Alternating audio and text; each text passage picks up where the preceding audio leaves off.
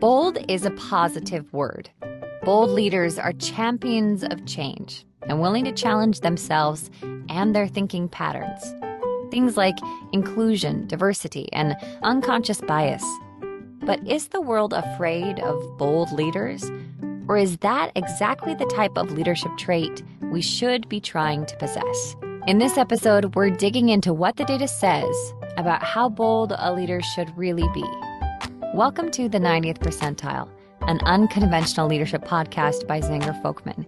Each week, using research from over 1.5 million global assessments of leaders, we analyze different leadership traits, trends, and what it really takes for leaders to get to the 90th percentile.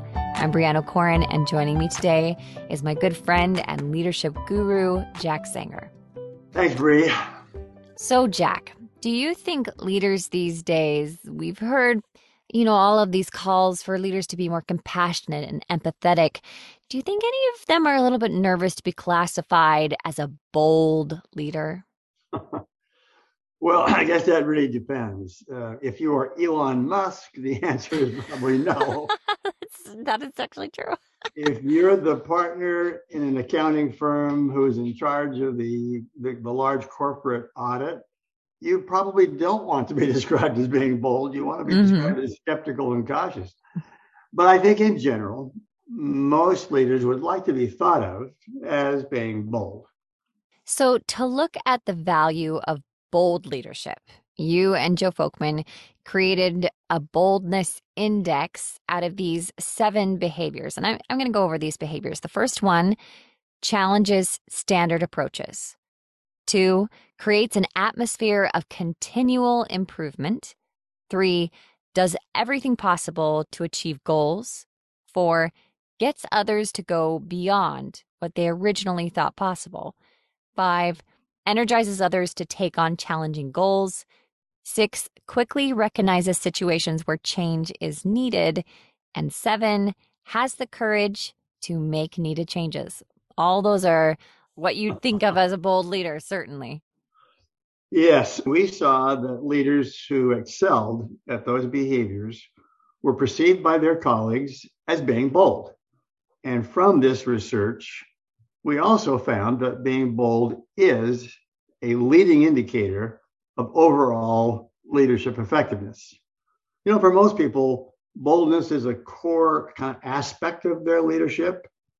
Real leaders don't just follow the pack. They speak up and they voice their own opinion. They are out in front. They kind of take charge and they energize the group. Lately we've been talking about culture in organizations.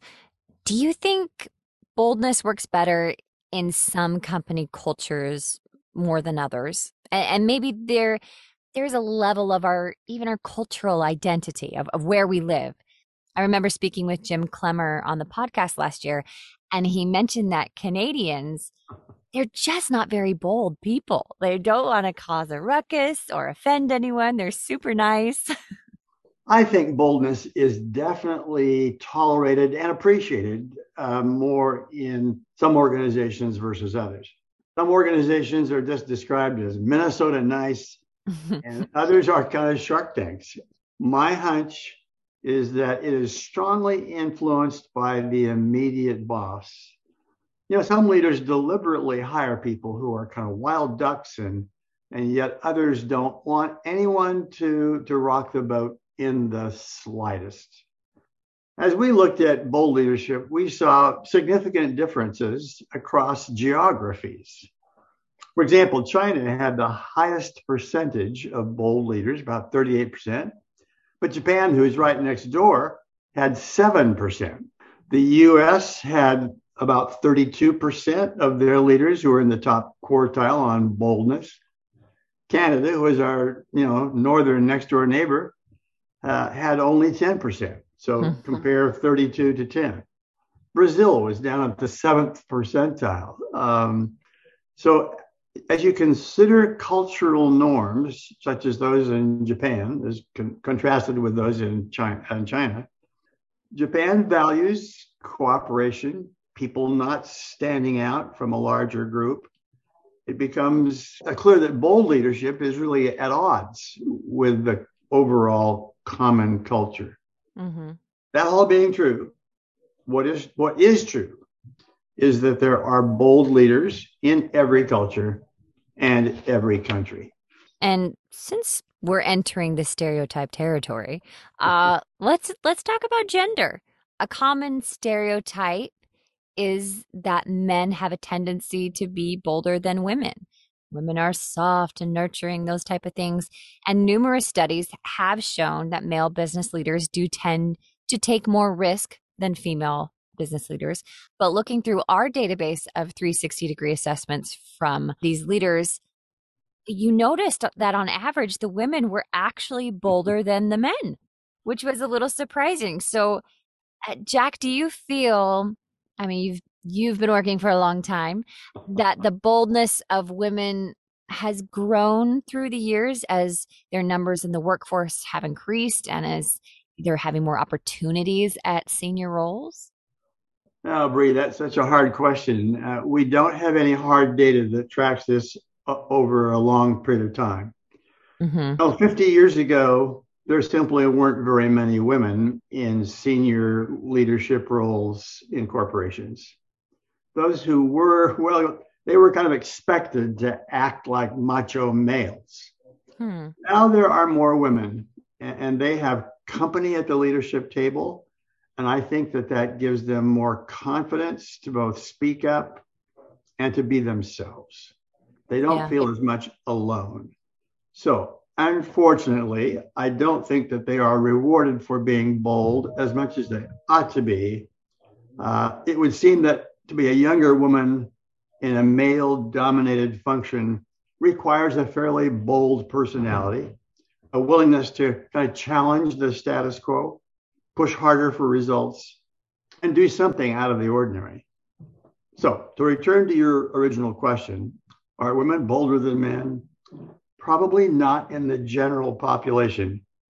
The ones who succeed in business, especially male-dominated fields, may need to be a bit. They certainly can't be seen as being shy, holding back milk toasts in the organization. That's a way of putting it. Now, something I have always considered is, there's a time and a place for bold. It seems more natural for senior leaders to be bold because they are the decision makers. And many individual contributors may feel that if they speak out too much, that they're overstepping. So, did you see a big difference in the data for the senior leaders? We were very interested in how the most effective leaders would score, and particularly how that would be impacted by their level in the management hierarchy. In a data set of more than 45,000 leaders, we looked at the leaders by position or level in the organizations. We were surprised to find that supervisors were actually rated as bolder than those in top management positions. That's amazing. Keep in mind that both positions had a portion of individuals with scores at the 80th percentile and above. But this outcome was certainly opposite to our going in assumptions.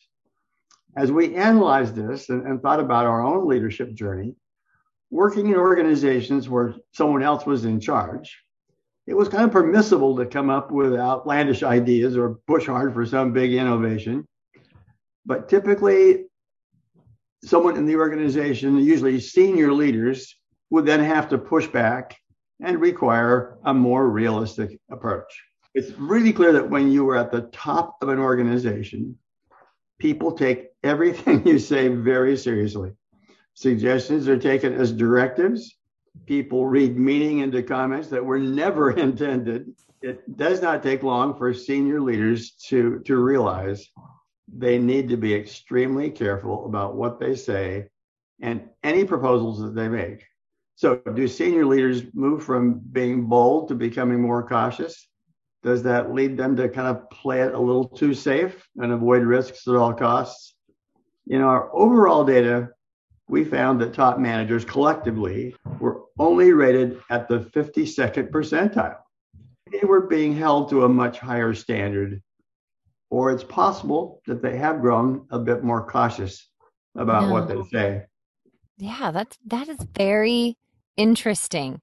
Those bold little supervisors standing up. Well, all of this analysis of our database brings us back to the original question of this podcast, which was, Jack, as a leader, how bold should you be?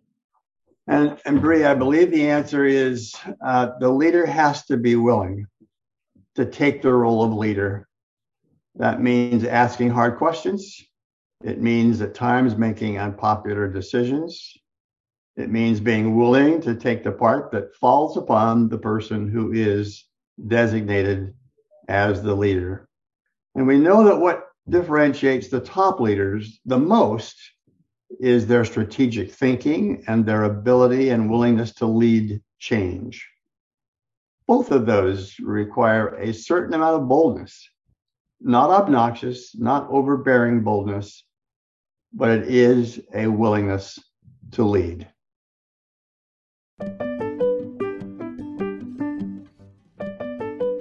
The 90th Percentile, an Unconventional Leadership podcast, was written and recorded by Brianne O'Corin, Jack Zenger, and Joe Folkman, and produced by Zenger Folkman. If you are interested in learning more about Zenger Folkman's award-winning 360-degree assessments, leadership and coaching offerings, or would like to attend our monthly leadership webinar series hosted by Jack and Joe, visit our website at zengerfolkman.com. If you like our podcast, tell your friends and coworkers about it, and be sure to subscribe on Apple Podcasts, Spotify, or Stitcher, and leave us a great review. We really like to read them. All resources and links to the research referenced in this episode can be found in our episode details or on our podcast page on zengerfolkman.com.